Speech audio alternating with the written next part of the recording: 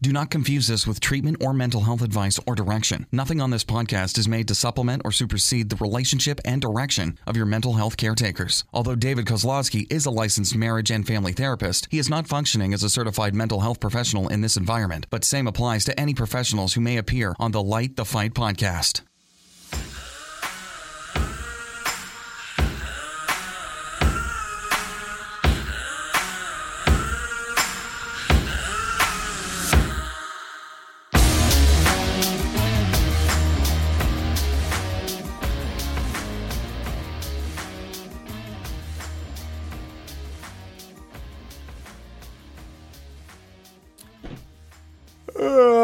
Don't start with a yawn, Dave. That's a terrible idea. 2019 Light the Fight podcast.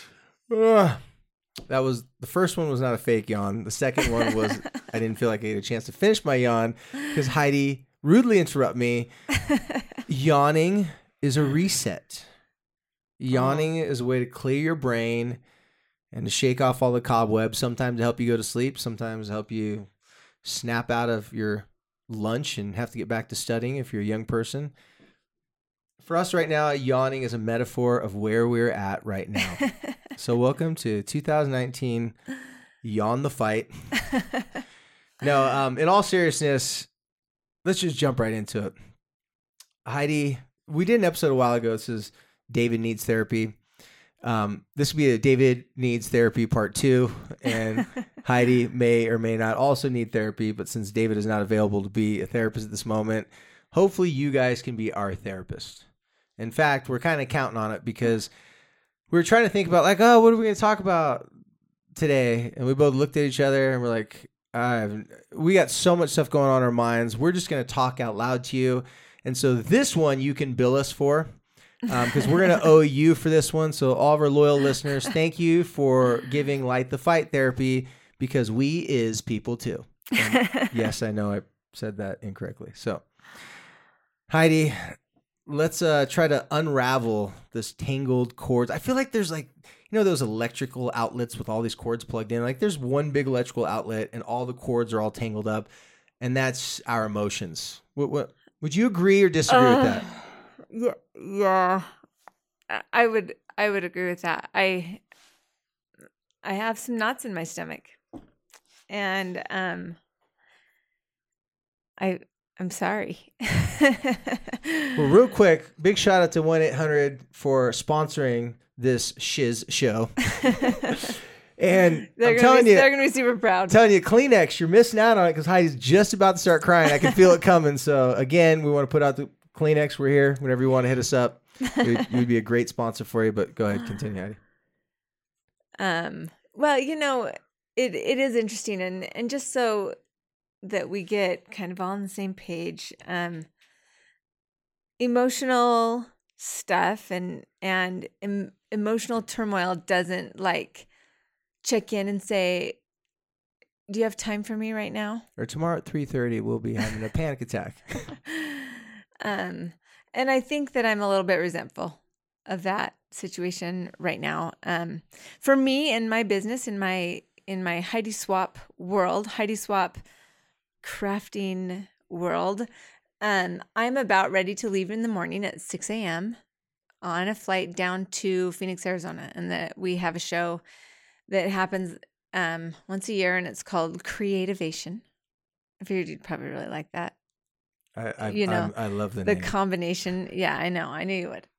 It's probably something you would have come up with. Absolutely. But anyway, this is a show that we set up booths and we meet with vendors, and people come from all over the world to see what's new, to place orders, to interact with us. And I have the opportunity, probably the best place to get my products, or what, a great place to get my products is called scrapbook.com.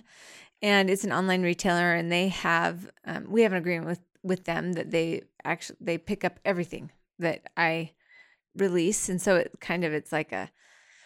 it's always a great place, unless there's some exclusivity thing that we have, because right now I do have an exclusivity thing at Joanne. So I guess I shouldn't say that. But anyway, scrapbook.com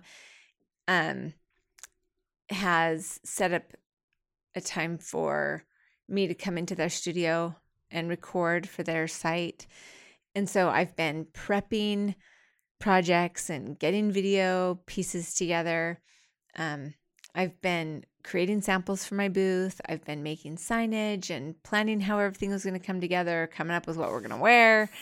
And at the same time, there's like a million other things that have inserted themselves in the meantime. And you know, I remember a time when my work and my creativity and what I was doing with designing new products and collections, like that was it. Like that was my focus. And I was laser beam focused, right? And obsessed. Go ahead. Yeah. Yeah. And I'll go so far. I'm sorry. I'll go so far to say it was like this huge part of my identity, for sure. This week, which is usually the time when, like, and this week, like today minus a week ago, is usually my time when it's like all hands on deck. I'm prepping, I'm focused, I'm operating at my most intensity to get ready for this show. And I have been doing that, filming videos, doing photo shoots, you know, all the things. But in addition to that, I think I counted up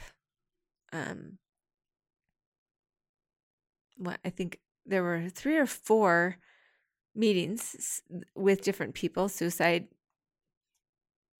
prevention groups who are trying to figure out how they can help their communities, organizations that have come together that are talking about things. And that doesn't count like the phone calls, the text messages, right. The messages. And not all these things are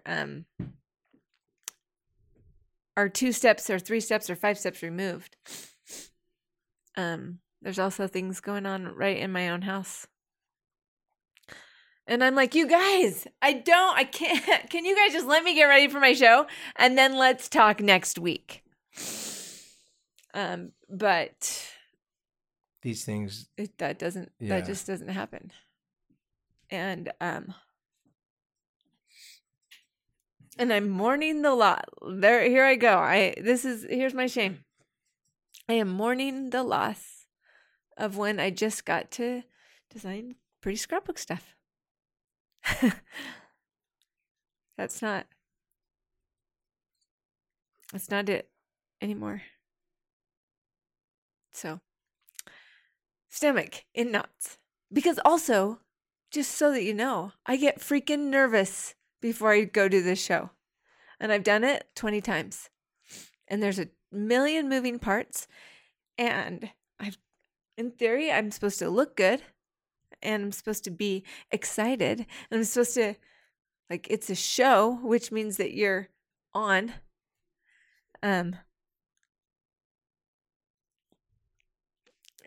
So yeah. Some, what'd you call it? Tangled cords? Yeah, I got them. Well, you failed to mention another thing, so let me add to your worries. And okay. If you did not think about this, I already apologize. Let me apologize ahead of time. So last year at this time is when Heidi and I first started recording our initial Parent Trap podcast. For various reasons, it didn't work out. Recordings didn't work out. The name didn't work out. But when we started recording our podcast last year, you had just got back from this exact same show. Oh, so you're going to bring up the vulnerability hangover. Yeah. Oh, yeah. So you're not going there and get to be distracted by all work. So let me clue you guys in. So if you don't know who Heidi Swapp is, here's Heidi Swapp. What brought her to the dance is not what's making people want to dance with her like it used to.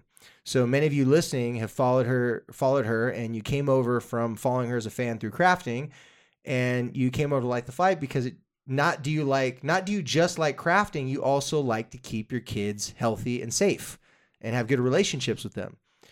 So many of Heidi's crafting followers started to listen to what we were talking about, started to relate, and they'd known the story about you losing Corey. And now there's this trend. Whenever you go out to do, and I'm doing air quotes, crafting, the conversation starts to change at some point with a lot of these people. Maybe not everyone, but a lot of these people like, oh yeah, crafting. Oh yeah, I like your products. Hey, so, I was listening to your podcast, or, hey, this happened. And, and then it starts to become very personal.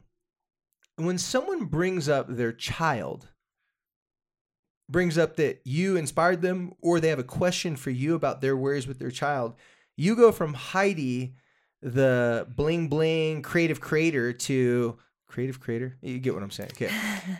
I told you, I yawned in the beginning of a podcast. Has anyone ever in the history, Google, has anyone ever started a podcast with a yawn? That's got to be the most unattractive. So you go from bedazzling all the stuff and being this person they're looking at for information how to, do crafting, to some sort of like oracle of light to their darkness and their pain. Now, when you have a line of people to talk to you, and each person has a story to tell you because they relate to your story, you can't just go, oh yeah, hi, okay, next person. Oh yeah, you're worried about your kid and they're struggling with all these issues. Okay, oh, I'm sorry, that sucks for you. Okay, anyways, next. You can't pass people on. So you sit with them, you talk with them. And that was one of the biggest things when you said you came back from last year's show, was that even though you were there for crafting and that's what, the whole get up was, you weren't prepared for what was going to happen in those conversations. And when you came back, you had at that time, you told me that was the biggest vulnerable hangover you'd ever had. So it was this great experience, but at the same time, it caught you off guard because you were starting to see that it went beyond crafting and it went to you being a person that they knew on a whole different level because you've been so open about what you've been going through. Honored that people thought of you that way. Totally happy that people want to talk to you. Totally gracious that people shared such personal things that they probably don't share with a lot of people. But you're zapped from that. And by no means am I telling people don't go talk to Heidi about this, because I know you would never want people to feel uncomfortable to come talk to you. But this year before Christmas or after Christmas, we talked about next year, you got to do things different. Don't get blindsided. So now you're coming into this big, event, having already all these experiences you just talked about, community events, talking, messages. And just so you guys know, and I'm saying this because it's hard to count. Me as a mental health professional, I'll get the actual numbers. But from my estimation, from what I'm hearing through the grapevine, from my connections, my people, there has been 4 local teenage suicides in the past 2.5 weeks.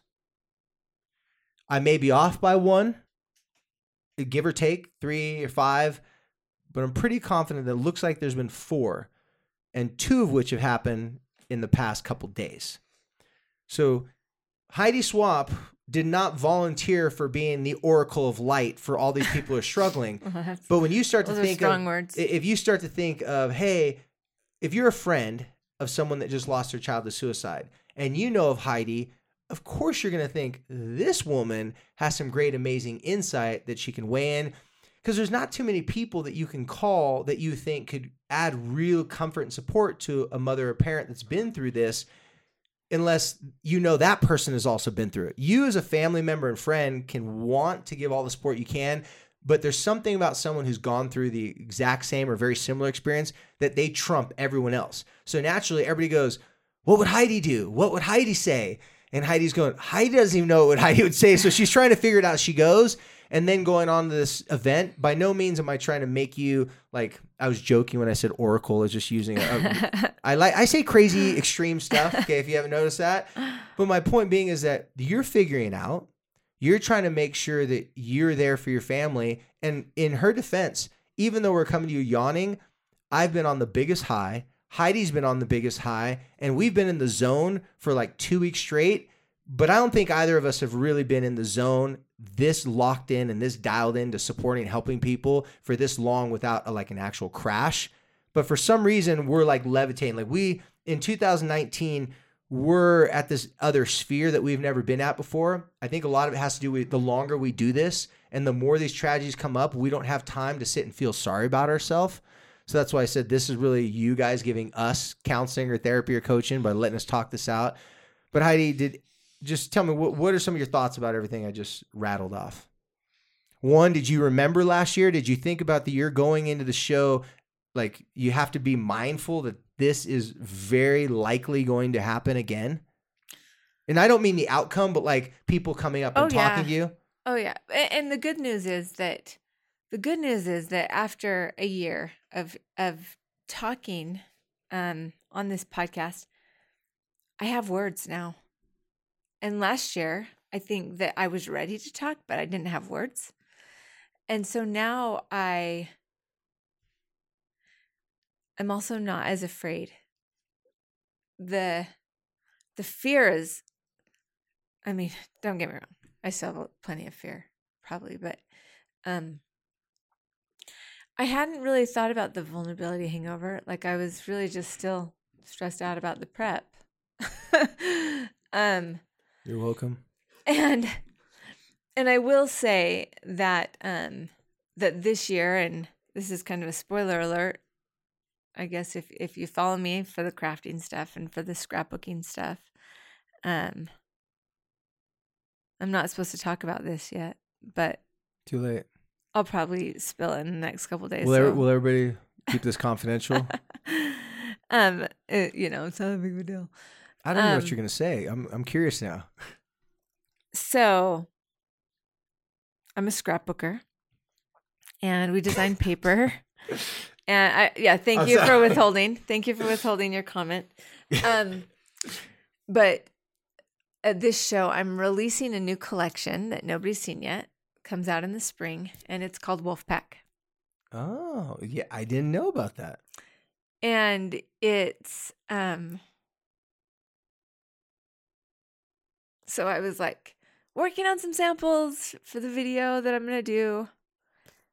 And when I work on the samples, I start like imagining how the video is gonna go and what I'm gonna say. And I was working on my sample, and it's a very outdoor feeling. Very it turned out so good. And so I was using photos from sorry. So I'm like using photos from our camping trip and from our Lake Powell trip and from hiking, and I'm thinking about what I'm going to talk about in the video. I'm like, outdoors connects us. Being outdoors and doing things together with people that we love connects us. Wolves are social creatures. Right, right. And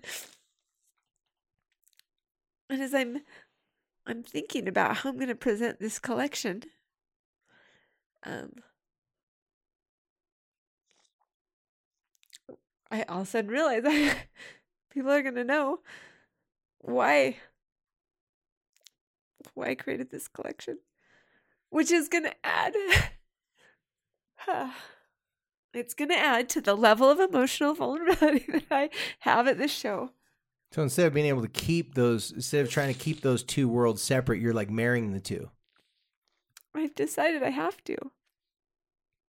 Because I absolutely believe that stories connect us and that we have to tell stories. And you know what? We've just gotten away from it.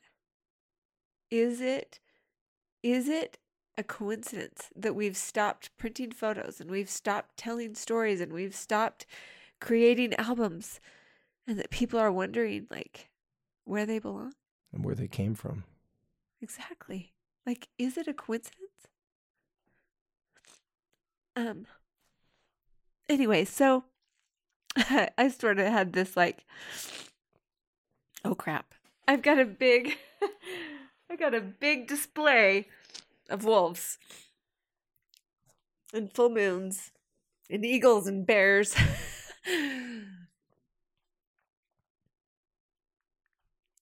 I got a full display of my heart. And I got to show up and back it up. And absolutely do I know that people are going to come up to me and talk. And here's what I've decided. You're going to be proud of me for this, because last year I wore this sweatshirt that said "not a hugger." Because I was maybe thinking that so I'm not really a hugger. And I get it. It's genetic. It's from my mom. I just, you know how you know those people and they just give those hugs, and I'm just not that girl. But in my industry, like, we're huggers. Like, people are huggers in my industry, but I'm not really a hugger, but I fake like I'm a hugger. And then since losing Corey, people really want to hug me more. And so last year I was like, okay, I'm going to wear this sweatshirt. Maybe it will deter some hugs, which it didn't really. It just made people feel bad that they hugged me. Well, for 2019, and we talked about bridges, which I got to tell you, that's just been sitting in my heart. I love it so much. If you haven't listened to the episode about building bridges, which is the first episode that we did in 2019, which I think is 41, I have decided to become a hugger. And I read an article. It was episode 41. Impressive. I think I've told a few people to listen to 41. Anyway, I read this article about how important hugs are. And I think we even talked here about that 8-second hug for the dopamine hit, or oxytocin, or I don't know what brain drug it is. Anyway, I've decided that maybe the reason why I wasn't a hugger is because maybe I was afraid for people to let people in. And I don't know if that seems weird, but I'm a guarded person in some ways. Mostly I guard my shame. Let's be honest, right? And so you have a sweater that says "World's Best Hugger" on it? No, I'm not going that far. Maybe like, because I think we could maybe get when one the made bridge, maybe when quickly. I get all the way over the bridge. But no, I've decided that I'm gonna hug people. I'm just gonna hug them with my whole heart. Hug them big, and I'm gonna let them feel me, and feel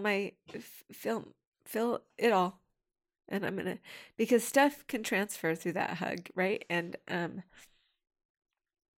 I can remember, and I know I've talked about this before, that when I first lost Corey, people would hug me, and there would be a scared hug, like, I hope this doesn't happen to my kids, or I don't know what to say to you, or I know what you're going through, but I don't want to, I'm afraid.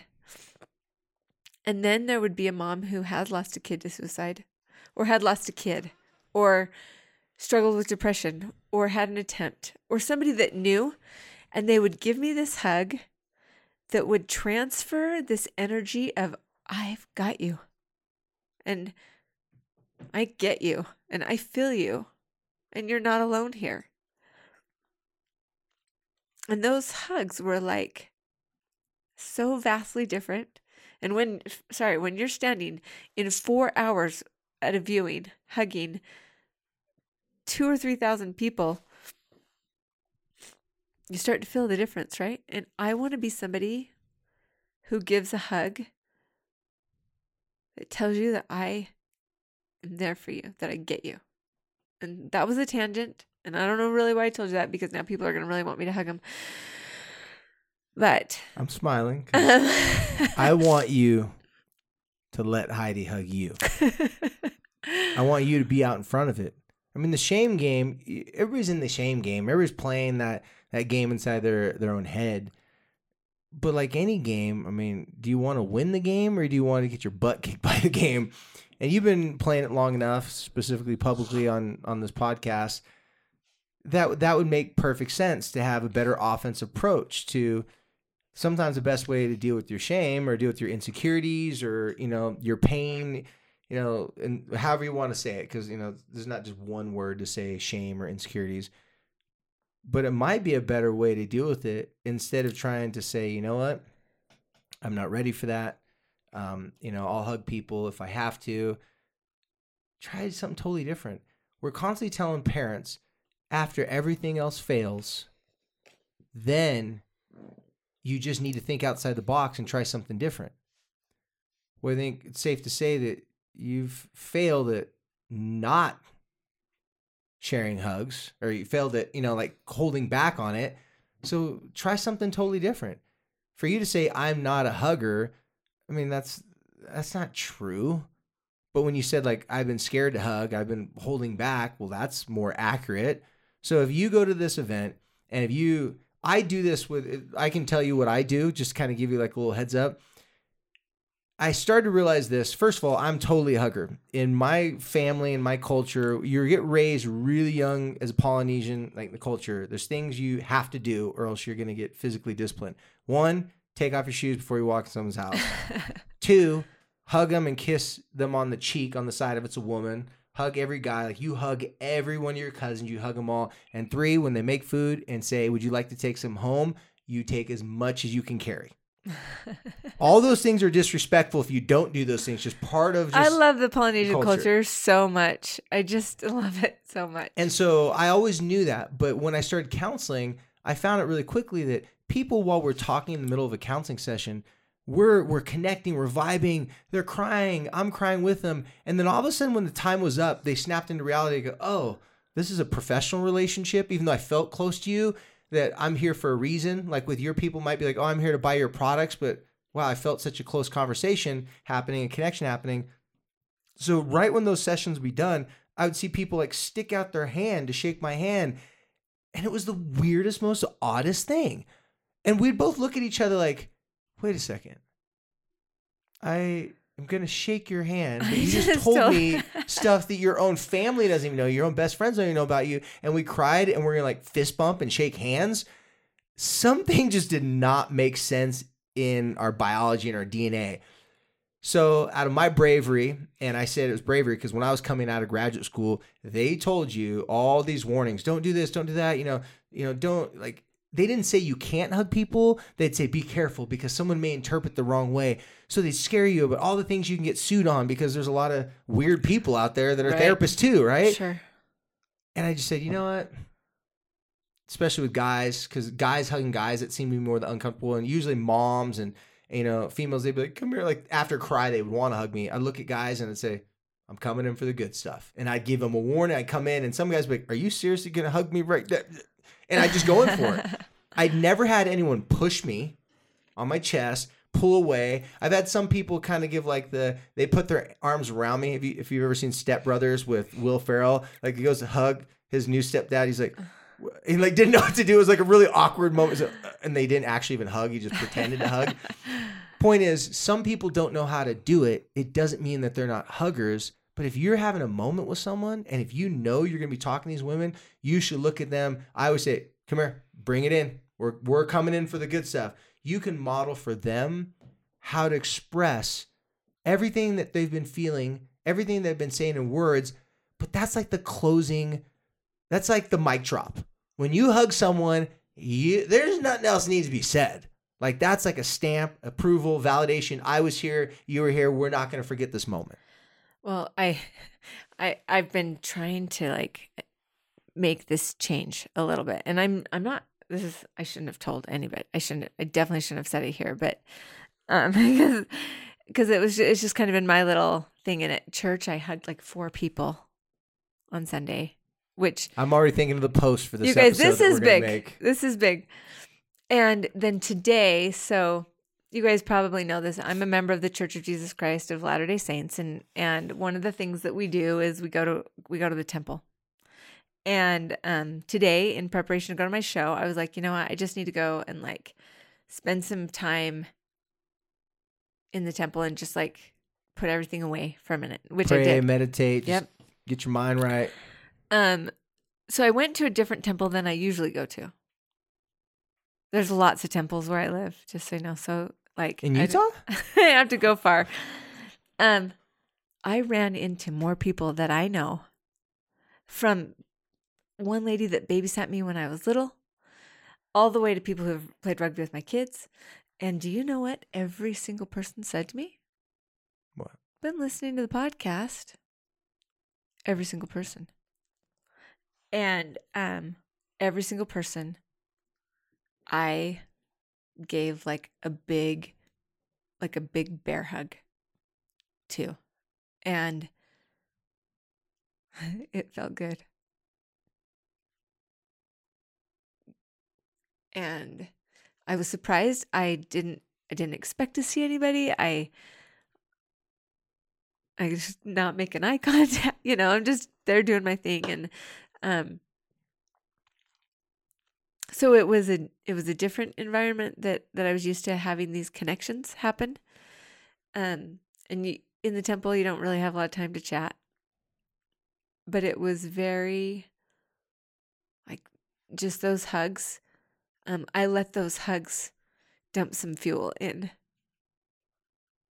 And I needed it. And so, anyway, that's, like I said, I was just kind of going to experiment with it for a while. So maybe I shouldn't have. I'm already thinking, can we put together a booth for your event? Like those free hug booths? Oh, no. That's too far. Now you've gone too far. Of course you've gone too far. How about hug Heidi and you can win a free prize? Okay. Anyway, now it's got too far. But so now I feel like I can't trust you with mine. No. Well, I'm glad that after almost coming around or a few months away from a year doing this podcast, but I'm glad at this point you're not hugging people that when they tell you, like, I remember in the beginning you said something like this. Someone would see you go, I've been listening to your podcast, and your hug would be like, I'm so sorry. You like apologize when you hug them. It's like, and you're still saying hi to me? Like, what's wrong with think you? to myself, and what did you take away from it? But now you're I'm past that. Yeah, now, and you're past that. And I mean, think how cool that is. Where in this podcast, for us, it's a public thing. But for everyone else out there, that could be your own emotional podcast by just giving someone a hug. Send someone a text. It could be, a GIF hug. I know my daughter the other day, she sent me this funny GIF, and it was like a hugging GIF. And I explained to her like what like it was. Like I knew she was, like, we had a really good conversation. And she said, Dad, hugs are really good. And I like to hug you. And every time you hug me, I know you love me. And basically what she said is, it reminded me of Avatar, the movie Avatar. For those of you that haven't seen Avatar, it came out a long time ago. Spoiler alert. Okay. They have this part where it was the coolest part when they bond with their dragons. And they have this thing where their braids in their hair whips around and locks the braid, and it actually looked like some sort of DNA kind of molecule type, and they would braid together, and instantly the dragon would look at them, and they'd look at each other, and they could read each other's minds, and they were bonded for life. Well, when they'd see people, they'd put their heads together, and when they'd bond like that, they'd look at their friend or whatever, and they say, I see you. So instead of saying, hi, how you been? Like, they would look at each other, and they'd bond like that, and they'd say, I see you. For me, I think that's something in our core. I don't think it's unique to the Polynesian culture or, the cultures that I grew up in. But when my daughter was talking about that, and I said, I hug you and this and that, I go, hug means you love. And she's like, yeah, every time you hug me, I feel you love me. Like, it's like you're noticing me. And that I just thought of the Avatar movie. So I just want to bring that up. So every time you're going to someone and you're hugging them, you're saying, I see you. But sometimes words can mess it up. Sometimes we can overtalk or say too much, like I'm doing right now. But you get what I'm well, and picking up what I'm putting down? I do think that when you let somebody, for me, okay, so the old Heidi, Pre-2019, the one that I think I still wish was me, but it's not. The one you're mourning. Oh, yeah. That one just super independent. I feel like I'm open, but I wasn't let people help me. I didn't like to be helped. I didn't want people to know about my struggle and my shame. I like to tell people my mistakes. I like to tell people what I do wrong, what I'm You not like good to laugh at. at yourself. Yeah, and then people lower their expectations of you. But for people to actually it was almost like a defense mechanism for your insecurities. Like, let me put my insecurities out there up front. That way you lower your expectations. I'm just a regular person. You don't expect a lot of me. Totally. But that wasn't my shame. My shame was way more about like, I don't need anybody. I'm strong enough. And that was just the way it manifested itself when it came out. Yeah. So I think that you can make a decision to either let somebody hug you and let their energy cross into you and buoy you up and fortify you. Or you can choose to be like, no, I'm not worthy of whatever it is that you're trying to offer. Or I don't need it, or I don't want it, or it makes me feel uncomfortable to gain that from you. What I think I'm realizing is that it's okay for me to let somebody support me with that hug energy, with that, and let it just kind of give me that boost of, I see you and I understand you and I love you. Man, I don't know why I'm so emotional about that. My kids I'm not a great hugger even to my kids. They really like to hug me a lot. And I'm always like, okay, that's good. We're good. We got stuff to do, homework to do, get it out, and those Tostino's pizza rolls don't microwave themselves. Boom. Low blow. Anyway. Maybe you get that joke from some of our other podcasts. She's doing better though, right? I am doing better. So I've noticed even today, man, I was stressed out, and my oldest, Colton, who's not a super hugger, just kept hugging me. And I was like, Finally, I stopped and I really gave him a hug, and he's like, "Thank you." It's that contact and that connection that I have been resistant to. Surprise, surprise, me resistant. I'm finally realizing that helps. So, but I hadn't thought of it as like, this is my strategy at the show. This is my offensive strategy. I didn't think of it that way. I just thought, I'm giving up. I'm giving in. I'm accepting energy from others. Well, it's easy to do. Like if you've had a deep conversation with, let's say, a mother, because I know lots of mothers have opened up to you and shared with you their struggles. Not just mothers have lost kids to death, but mothers have lost the relationship with their kids, and they've had deep conversation with you. You see them across the room. You guys can walk across the room after you've had that conversation, and the first thing you do is go up to them and hug them. Yeah. And so, not everyone is going to be like you, but I'm glad to hear that you're realizing that there's some things that words just can't say. And hugging and intimacy, because intimacy, there's physical, emotional, spiritual, and there's sexual. There's different categories of intimacy. And when you have that physical touch and that I see you type of intimacy that comes through from a hug, it's a language in of itself. And I know I was thinking when you were talking like at your event, when we did that thing for Bingham High School, which maybe we'll talk about for a minute, because we haven't talked about that because we didn't do our podcast last week. But there's a bunch of teenagers there that I've known for years that were helping out, doing a little booth for our nonprofit Quit Tripping. And even though I wasn't talking to them, they were talking to a bunch of parents. And at the end, they just came down. And as soon as they saw me, as soon as I saw them, I go, "Thank you so much for coming down. No, we're so happy to be here." And they gave me a big hug. It's like, "I love you." I'm like, "I love you too." And they walked away. An interesting thing is that I'm so used to doing that with them after our groups, and I've just known them for so long. I noticed the look on every single parent's face, because some of these kids, teenagers, they got the gauges in their ears. They got the nose pierced. Like they got all that stuff. But you could tell, like, they came up to me and I came up to them, and there was like no like hesitation. Like, there was no awkward moment. It was boom, it was locked. They gave me a big, strong hug. I love you, Dave. I'm like, I love you. And they walked away, and people looked at us like, I had a couple parents go, that was really cool. I knew what they meant by that, but they're pleasantly surprised. Like, how come these teenagers, because a lot of these teenagers were teenagers that looked like their kids. How come these kids are so easily going up to this old guy, hugging him? I mean, just one of those hugs where it's so genuine, it's not even question. And he's hugging them. They're saying they love each other, and they walk away. And they didn't have to say a lot of words. It's boom, boom, boom. They walked away, and it was solid. And a couple people said, wow, that was really cool. And I'm like, yeah, it is cool.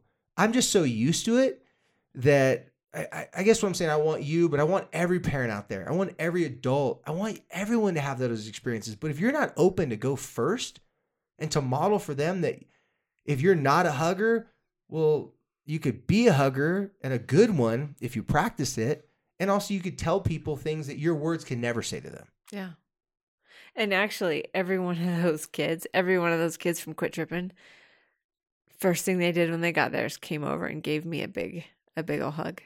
And it's cool, huh? I don't know. Their hugs are those hugs that you're like, they hug you like, oh, that's a real, like, they know something. That's not like a passive hug. That's like, I'm giving you, you have my heart, you have my trust. Like, you're part of our club. Like, you get it.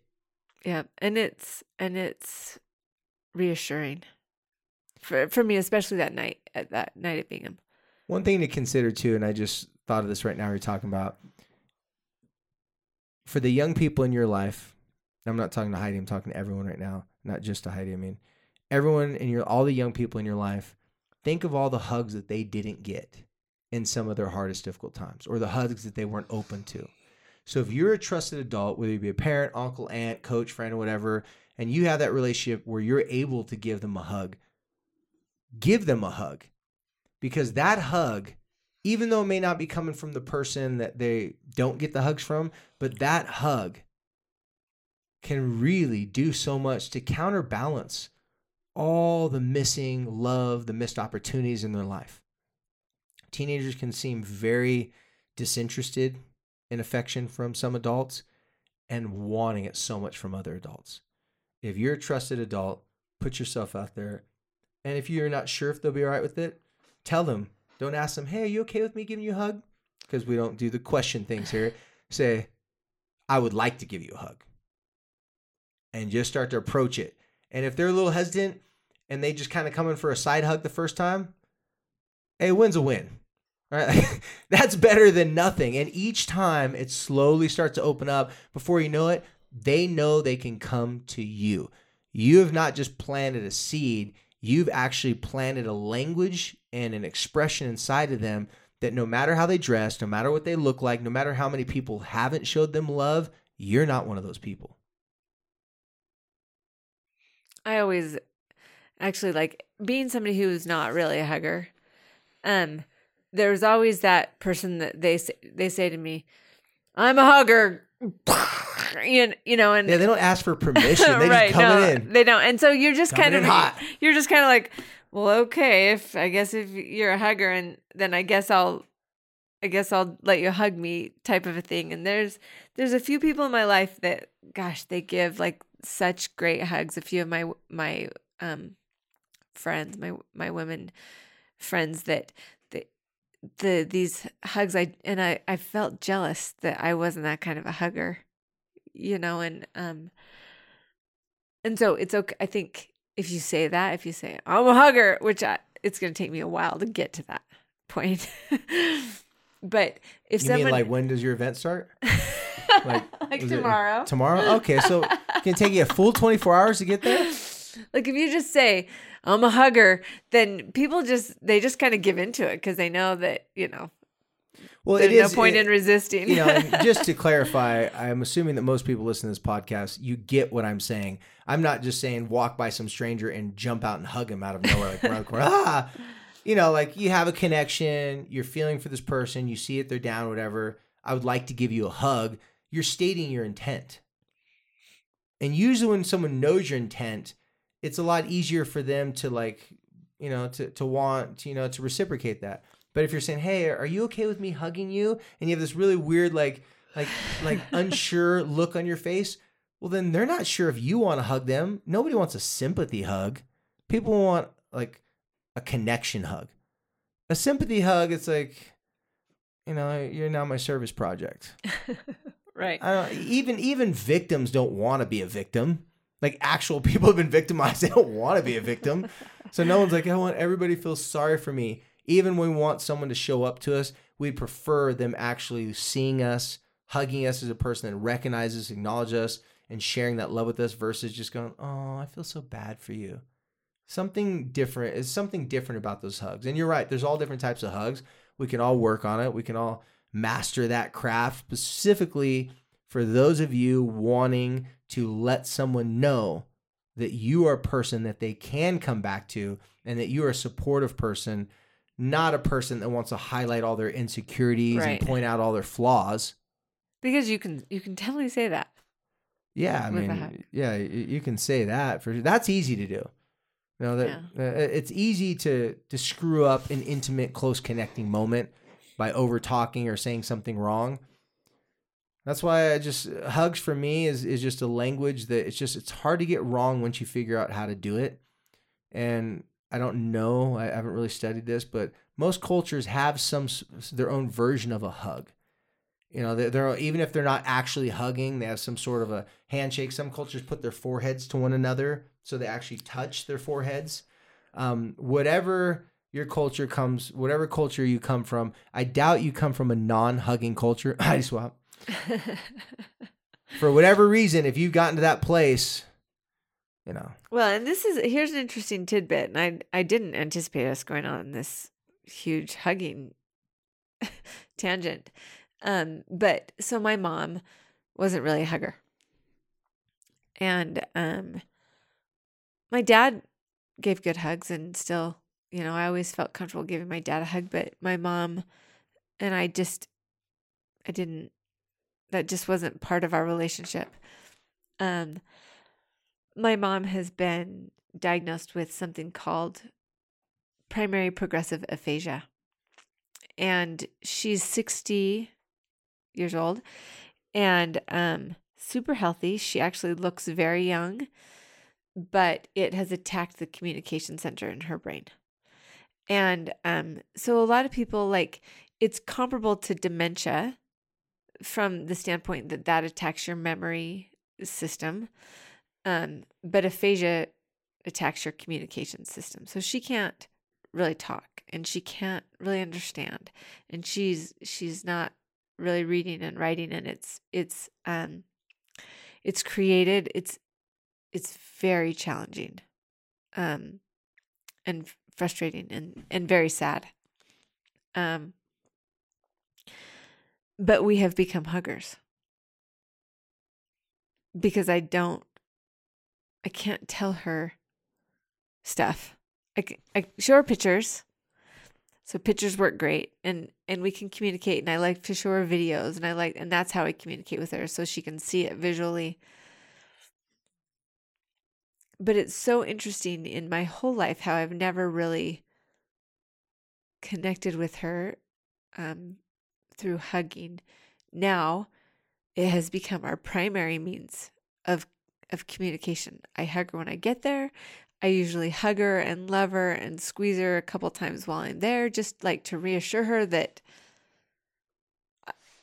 just hoping that she's going to feel, and I give her these big hugs before I leave. And I think, I'm thankful.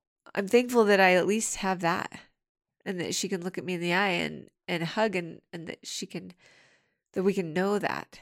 And so I do think that it can overcome a lot of challenges in communication. I didn't know about your mom. Thanks for sharing that, because I can relate. Because my mom's, at a place with dementia and those types of things, and that's just really cool, Heidi. It's really cool, because I imagine when you hug her now, there's so much gratitude. There's so much appreciation from her. It's just like, there's my baby girl. Like, that's my girl. I can hold her. Because at the end of the day, if you got another day with your mom to hug her, like, what else do you really need to say? Right.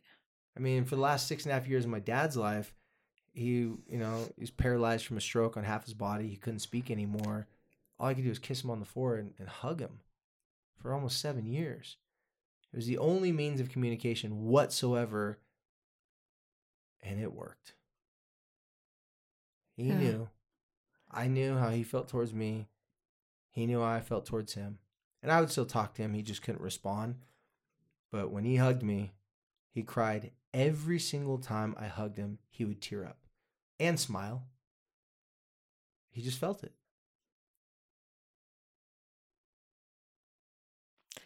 Sometimes I think about like all the things that I've kind of missed out on because I was so busy like being kind of uptight.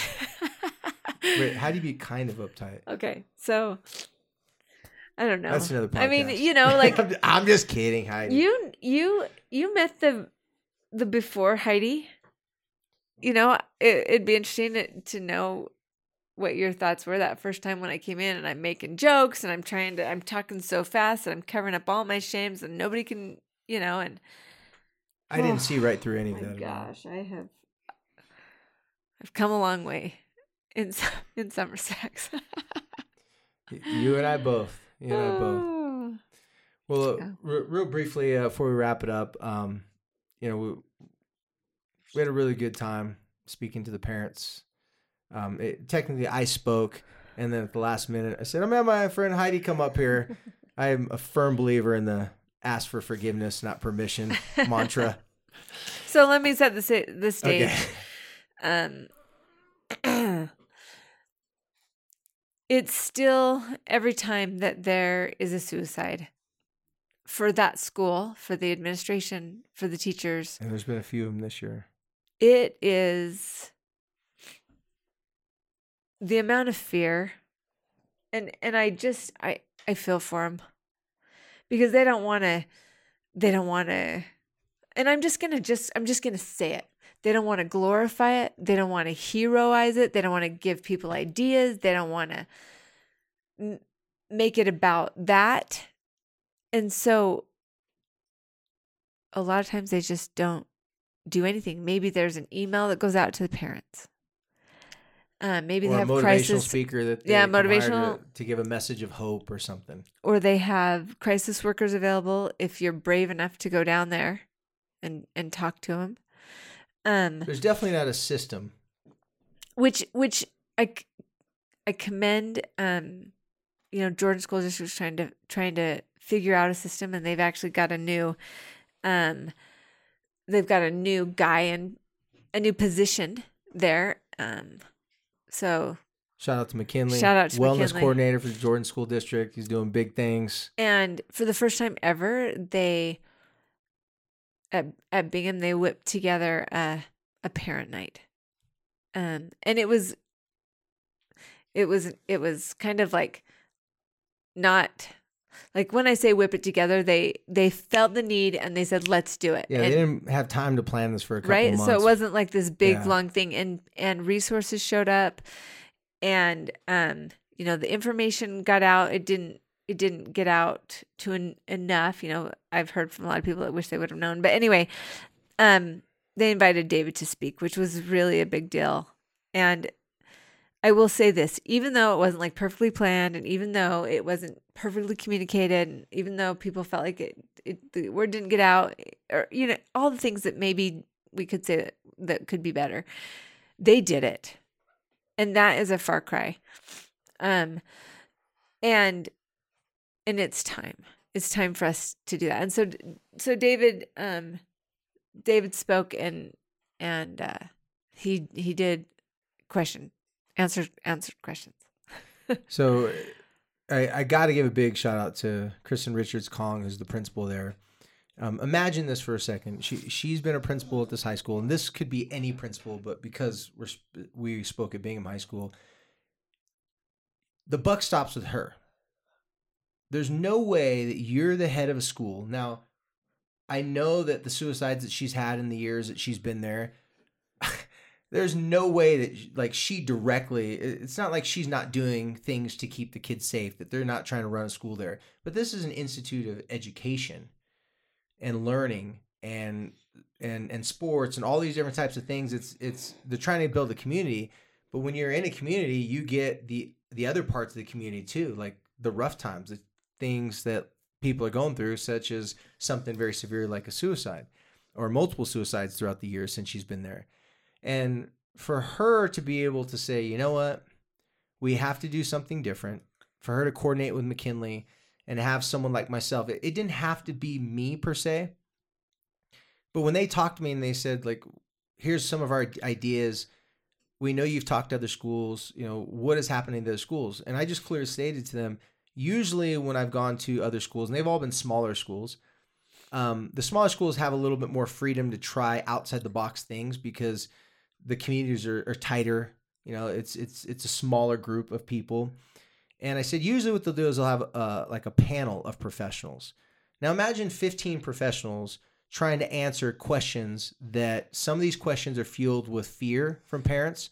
Sometimes parents are upset and angry, feeling that the school or people have not done their job. And people get angry when there's a death and scared and all those things, and they throw lots of different types of stuff out there. Well, the handful of times where I was invited to sit on these panels, it was chaotic. You could tell the educators and principals were scared because some of the questions that were coming, most people on the panel, these professionals, they didn't even talk with teenagers every single day. They were representing an organization and they were titled professionals. I'm not saying some of them weren't professionals that spoke with teenagers every day, but they had a very specific specialty, and it might have been teaching suicide prevention seminars.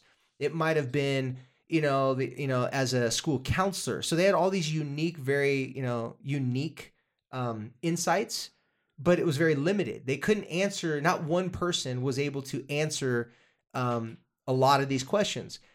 And I just thought, man, I just told them, said, listen, it would be so much better if there was one voice, one person kind of fielding questions, and we structured it in the way that you weren't trying to talk about the actual death of the recent, because they've had a few this year, that you weren't talking about specific families, because that could be very dishonorable to those families. It wouldn't be reverent. And you don't want to get into the specifics, but then again, you can't skirt around the real challenges and real fears anyways. And I know originally they didn't want to do questions for those obvious reasons, because what happens if it turns into a big riot and people get all stirred up? And they said, if it does turn into questions, what should we do? I said, we should answer the questions. And sometimes the answer could be, I don't know the answer. But as a professional, there's pressure on us as professionals to have the answers. I've gotten better throughout the years if I didn't know the answer, to say I didn't know the answer, but then it made me go out and find the answer. I was fortunate that I knew the conversation and I knew the questions that were going to be asked in that specific arena. I was confident I'd have some answers that would at least start other ideas. I wanted to change it from the problem to the solution, but we can't ignore the questions that people are worried about. So I answered the questions, I acknowledged them, and then I gave them some couple suggestions based upon what I've been seeing in the past 20 years doing this and how things have evolved. The conversation, instead of a presentation of PowerPoints at a community meeting like that, that is not a time to do PowerPoints when people are really in a difficult spot. It's a time to have a conversation. So I told them, would you prefer a presentation or a conversation, asking questions and me giving some insight and starting dialogue? Everybody raised their hand to let's have a conversation. And then after it started going for a little bit, one brave woman in the back, she raised her hand and she said, my child came to me, and she wasn't saying like, hey, so I have this neighbor who has this child. She said it was her. She said the details would happen. And I looked at her, and I think my exact response was, were you planning on saying that before you came here tonight? She just started crying. And everyone around her put their arms around her, and she was like, no, I was not planning on saying that. And she said the reason why she said it is because she felt that, okay, I'm around people that are all having the same fears and concerns. Why don't I just put some skin in the game and say that this happened in my own house, in my own family? As soon as she said that, boom, boom, boom, boom. I mean, it just really ignited a deeper level of a conversation, but someone had to go first. Someone had to put it out there. So McKinley, the principal, they had to take a bold step and trying something different. We had to show up. This woman had to ask something. Other people had asked something. Then, people started to share some personal stuff. And it really took on a life of its own till even after the event was done. Heidi had a line of people. I had a line of people. The teenagers outside, the booths. And there was great community support. I mean, we had the local University of Utah Hospital. So all these people that were out there were now able to have, the conversation was already started. People knew what booth they needed to go to based upon what information they were getting. So it was like, it started this great connection and think tank. And then people were able to go, okay, I belong in this category. I need immediate help my kid. I belong in this category. I need some local community resources. Everyone knew what line to get in. And I'd never seen that happen before. I was proud to be a part of it.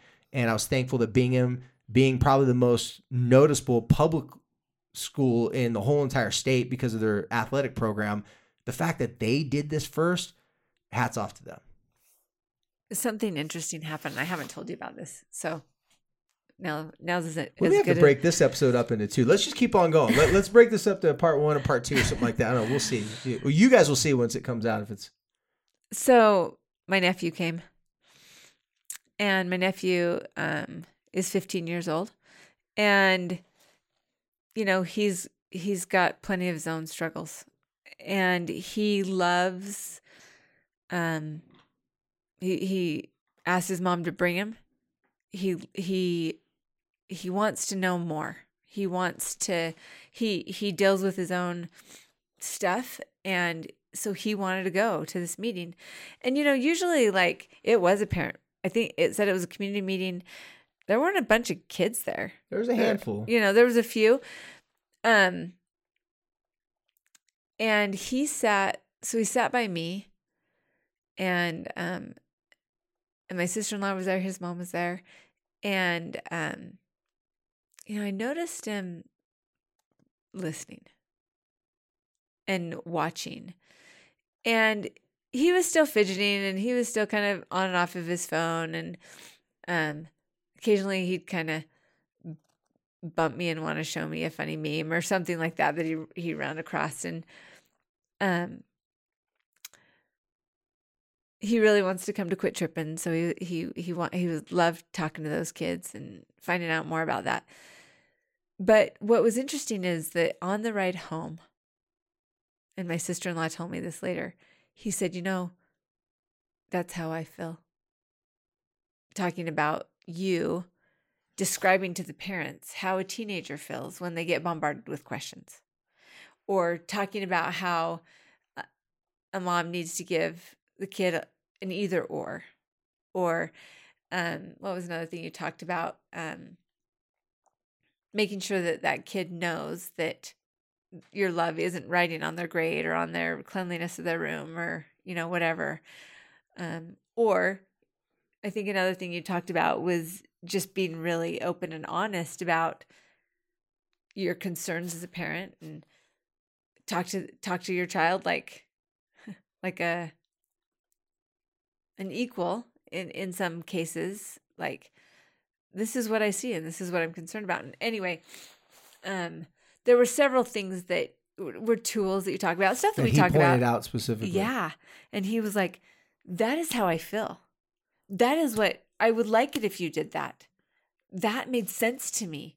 Now I understand why I get mad when you do this. And my sister-in-law was like, okay, awesome. She was like, tell me more. What else did you hear? What else did you connect with? She didn't get defensive, say, well, I don't really do that all the time. Just last week was a hard week for me. No. She was like happy. Hey, this is good. He's telling me. He's talking to me. And then I was stoked when she told me that, because I don't usually, normally I'm hearing the parents' response and talking to the parents, and at our workshop, it's the parents. It was so cool to hear a kid who I know struggles with grades, with social stuff, with anxiety, whatever, totally validating. And the light bulb's going on. Yes. And I just was like, so maybe we need to get the kids and the parents in a room and talk about this stuff. so that the kids can be like, yeah, I would like that. Yeah, that would make me feel better. Well, I don't know. It was awesome. It was awesome. The reason why I could stand up there and answer those questions with such confidence, I have a unique opportunity where I like to put it this way.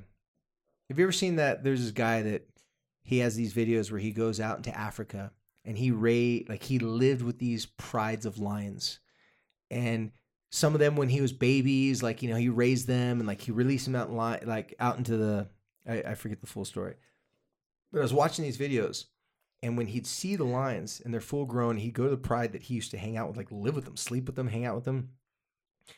They would look at him and they'd start to creep up really slow. I'm like, oh, this dude's about to get eaten. Something bad's about to happen. And then all of a sudden, now remember how scary lions are looking. They would prance and jump and knock him over. They started licking him. It shows him laying on the savannah in this big tree like Lion King, but like all of a sudden you have this like granola looking dude just like laying in a pride of female and male lions as if he's one of them. That's how I feel with teenagers. For some reason, in the past 20 years, I was around them long enough. I wasn't their counselor. I wasn't their therapist. I wasn't their guru. I was the person who shut up and just listened. I always wanted someone to listen to me when I was a teenager. So I thought, what if I was an adult that didn't have an agenda and was just listening to them? And by the way, the companies that I worked for with the first 10 years of my career, they didn't pay me enough to be a real professional. So I'm like, I'm just sitting here listening. I'm just here babysitting these kids. I might as well get to know them and hang out with them because they pay you minimum wage. No, I got paid $8.50, not $8 because I had a college degree. True story. Whole different story. I was really excited about that. I was like, what? Point is, they invited me into their pride. They let me sit there and observe, and they forgot that I was there. So as teenagers were telling me these things throughout the years, I'd say, so wait a second. I heard, I don't know, 500 other teenagers say this. Is this what you're trying to say? And the light bulb go, yeah, that's what I was trying to say. I'm like, okay. And then I hear another teenager start to like try to find words to describe their relationship with their parents and friends and go, well, is this what you're trying to say? That's what I was trying to say. So I started to get on their same frequency, and I started to just understand their language. I didn't learn to speak their language. I learned to listen to their language. And then after I learned to listen to their language and I shut up for long enough, then when I started to speak, because nothing's more annoying to a teenager than an adult that tries to use their language and you use it wrong. Oh, my kids love that. You try to be cool. Yeah, they tell me how much they love it all the time. They're like, Dave, help. She's doing it again.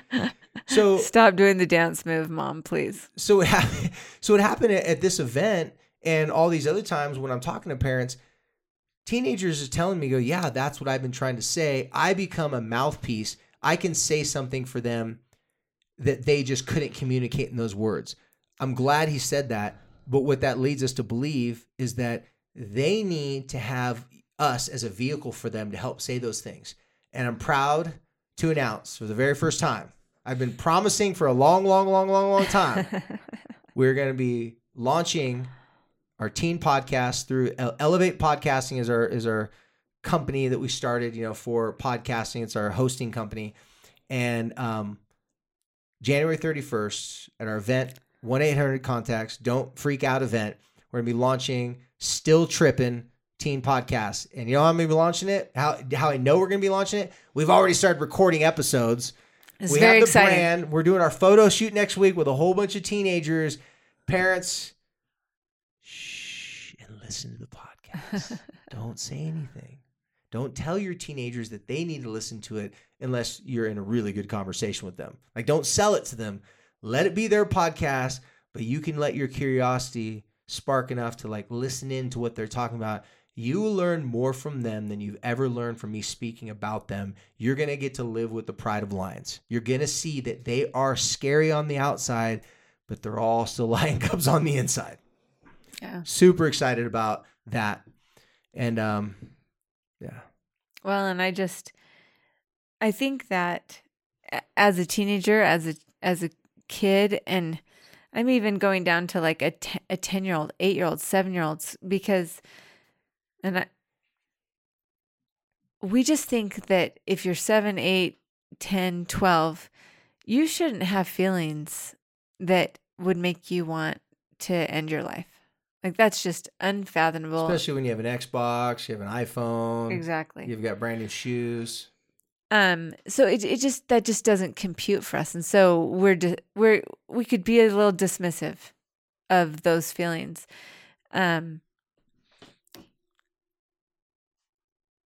Oh crap, I just lost my train of thought. Hang on. I see it coming back. The train's taking a U-turn. It's coming back to Heidi in 5, 4, Anyway, 3. I think what I was just saying is that we can't dismiss the fact that their feelings are real. And so for me to kind of get that inside track that he connected, this is what I was going to say. They don't have words to describe what they're feeling.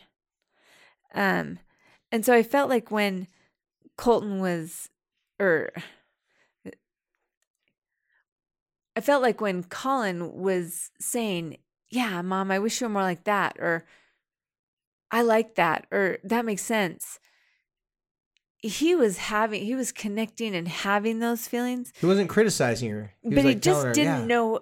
He couldn't have said those things to you. Like, please don't ask me questions because that makes me feel defensive. And then I don't want to talk to you anymore. And then I'll say mean things. You'll get mad at me and then it's going to hurt our relationship. Right. Like that accessibility to describing it isn't there. It's not there. I mean, I'm in the upper deck of the 40s and I haven't had words to describe. And so I think that that's what's exciting to me about the Still Trippin' podcast. It's what made me think to myself, maybe kids do need to listen in on this podcast. You know, maybe there is something that they can glean. Maybe the Light the Fight parent listeners, and then we get enough Still Trippin' teenage listeners, maybe we can create a bridge for maybe a workshop for parents and teens to come to, which I think would just be amazing. So, but we got to let the teens know they got to see for themselves that we're legit. Like they got to know that is their podcast, so that they can trust that when we bridge that gap, it's not something that their parents are making them do. They got to see the value in it themselves. Sure. And I know I can make that happen. I've been doing that for years as in private sessions. And the power of podcasting is, man, it's so much more intimate than I even had any idea it was going to be. Well, I hate it when I say well. So in the past, we've done this first responder events. We've called them first responder because we're trying to teach this concept of not overreacting when something goes wrong. But when we say the word first responder, some people are like, wait a minute, is this like a paramedic training course? I got my CPR certification. Yeah, they're like, I'm good. So the same concept that we talk about a lot here, this don't freak out, is an event that we have coming up on January 31st. And so if you're local, please tell your friends about it. Please let people know. It's happening at Corner Canyon High School at 7:00 from 7 to 9 p.m. And so at first I was thinking, okay, this is for parents because we're going to teach parents how not to freak out. But after my experience, this is going to be validating for teens, so they better show up too. Well, that's what I'm thinking. Like, here I was trying to feel like, okay, let's give the parents some tools because they're flailing. I was flailing. But I think the teenagers need this information just as much as the 20-year-olds and the 60-year-olds and the 12-year-olds. In fact, I have reached out to the parents of my daughter Capri's friend group, and there's 12 or 15 of these young girls that they're 7th graders and they're super connected and super stoked. And they've become this awesome support system for each other. And they're very protective of each other. And so I reached out to them and said, you know what? I want you to bring your 7th graders to this thing. And it's not only going to be a resource for you, it's also going to help your kids understand that you're trying to learn that you're trying to make these steps into not freaking out when something goes wrong. But also, they're going to have situations with their friends, whether they're being bullied, whether they're feeling insecure, whether somebody is talking about stuff that makes them feel uncomfortable, or, whatever. They're going to pick up on the same tools. Don't freak out. Tell somebody that you trust, and the other things that we talk about that night. I'm slowly moving from and I have my nephew to thank for this. I believe this message is for everybody. And actually, when we listen to it at the same time, we can kind of look at each other and be like, are you picking this up? Are you going to do this? Are you really going to make this change? And I think it can open a really powerful dialogue there. So, if you are local, I don't care how old your kids are, bring your kids and bring their friends. Make it social. Come and find out how we as a community can support not just the people who are closest to us, not just our kids, but our entire community. And that's what 1-800 really wanted. Originally, we were just going to come in and do this for the people who worked at 1-800. And they have, 1,000 employees, everything from like your college students to the people who have been there for they have the longest employee retention rate that I've ever heard of. 20, 23, 25, 27-year employees, right? And they're saying if everybody comes, we're all going to create a community that is much more functional. You're going to be happier at home, more functional at home. You're going to be happier and more functional in your personal relationships, happier, more functional in your professional relationships. And the community is just going to work that much better. That's purpose. So that was a little change in my expectation level for this event and for this podcast, and maybe just for what our vision is of what we're even trying to do.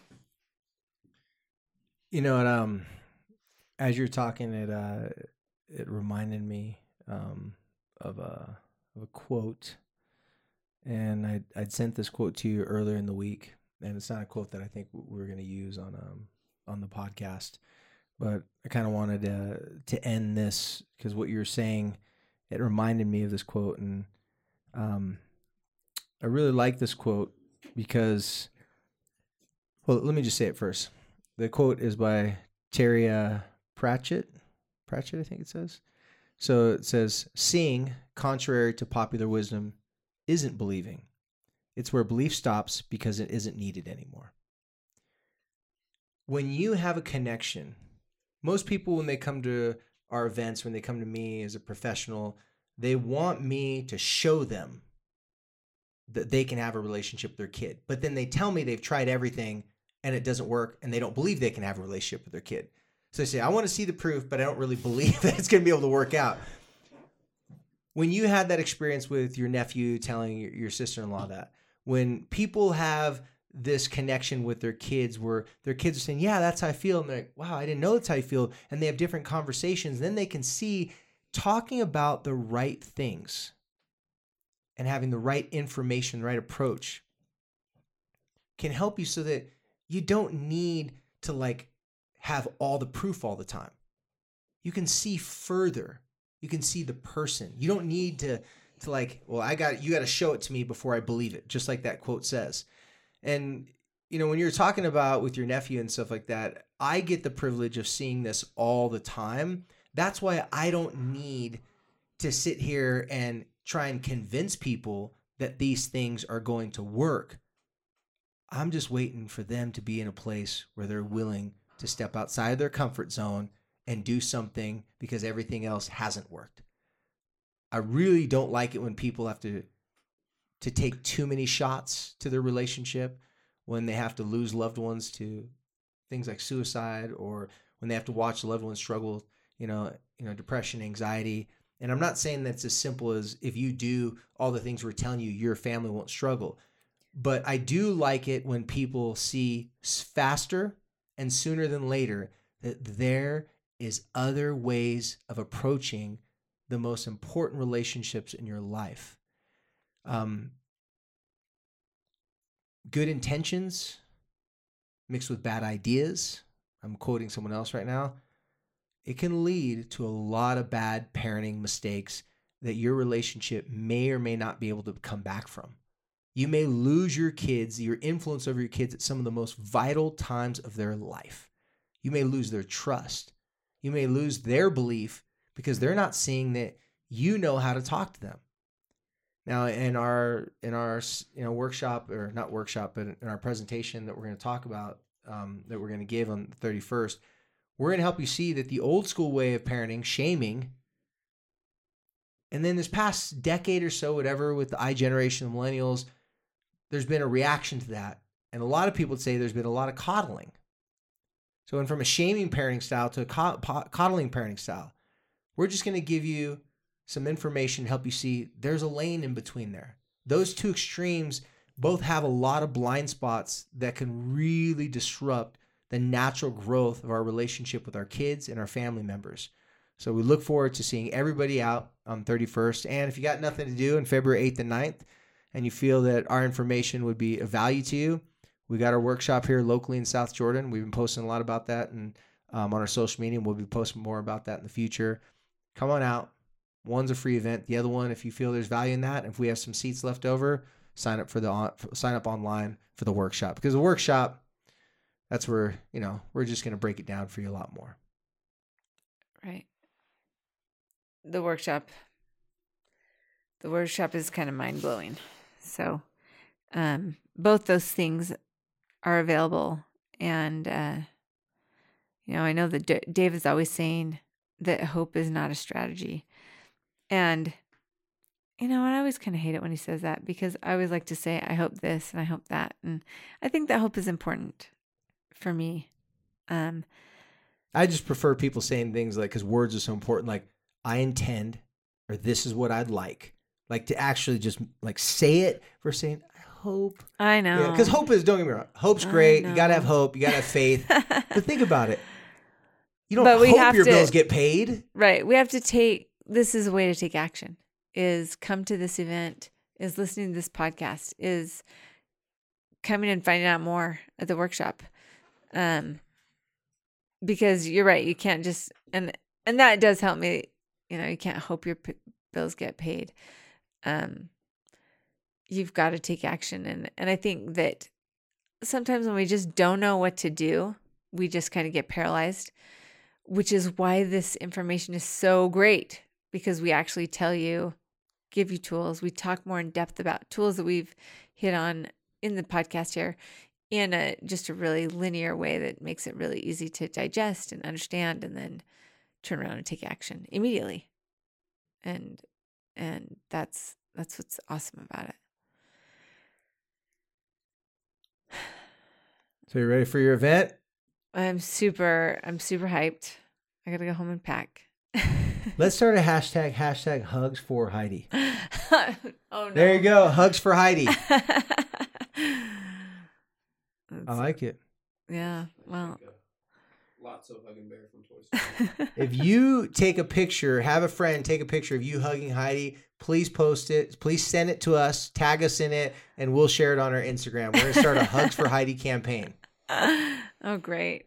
There I went. There goes my experiment. Why are you I'm not joking. I'm actually being quite literal and serious. Hugs for Heidi. Send it. Well, thank you. I have access to our Instagram. Even though I don't usually get on it, I will post it myself. It's good.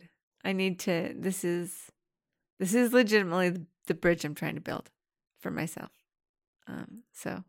Well, amen, sister. We're gonna have some good hugs. All right. Well, look forward to seeing you guys all at our event. Look out for the Still Trippin' podcast, because it's coming in hot. That's right. And as always, thank you for listening, and thank you for helping us to light the fight. Boom.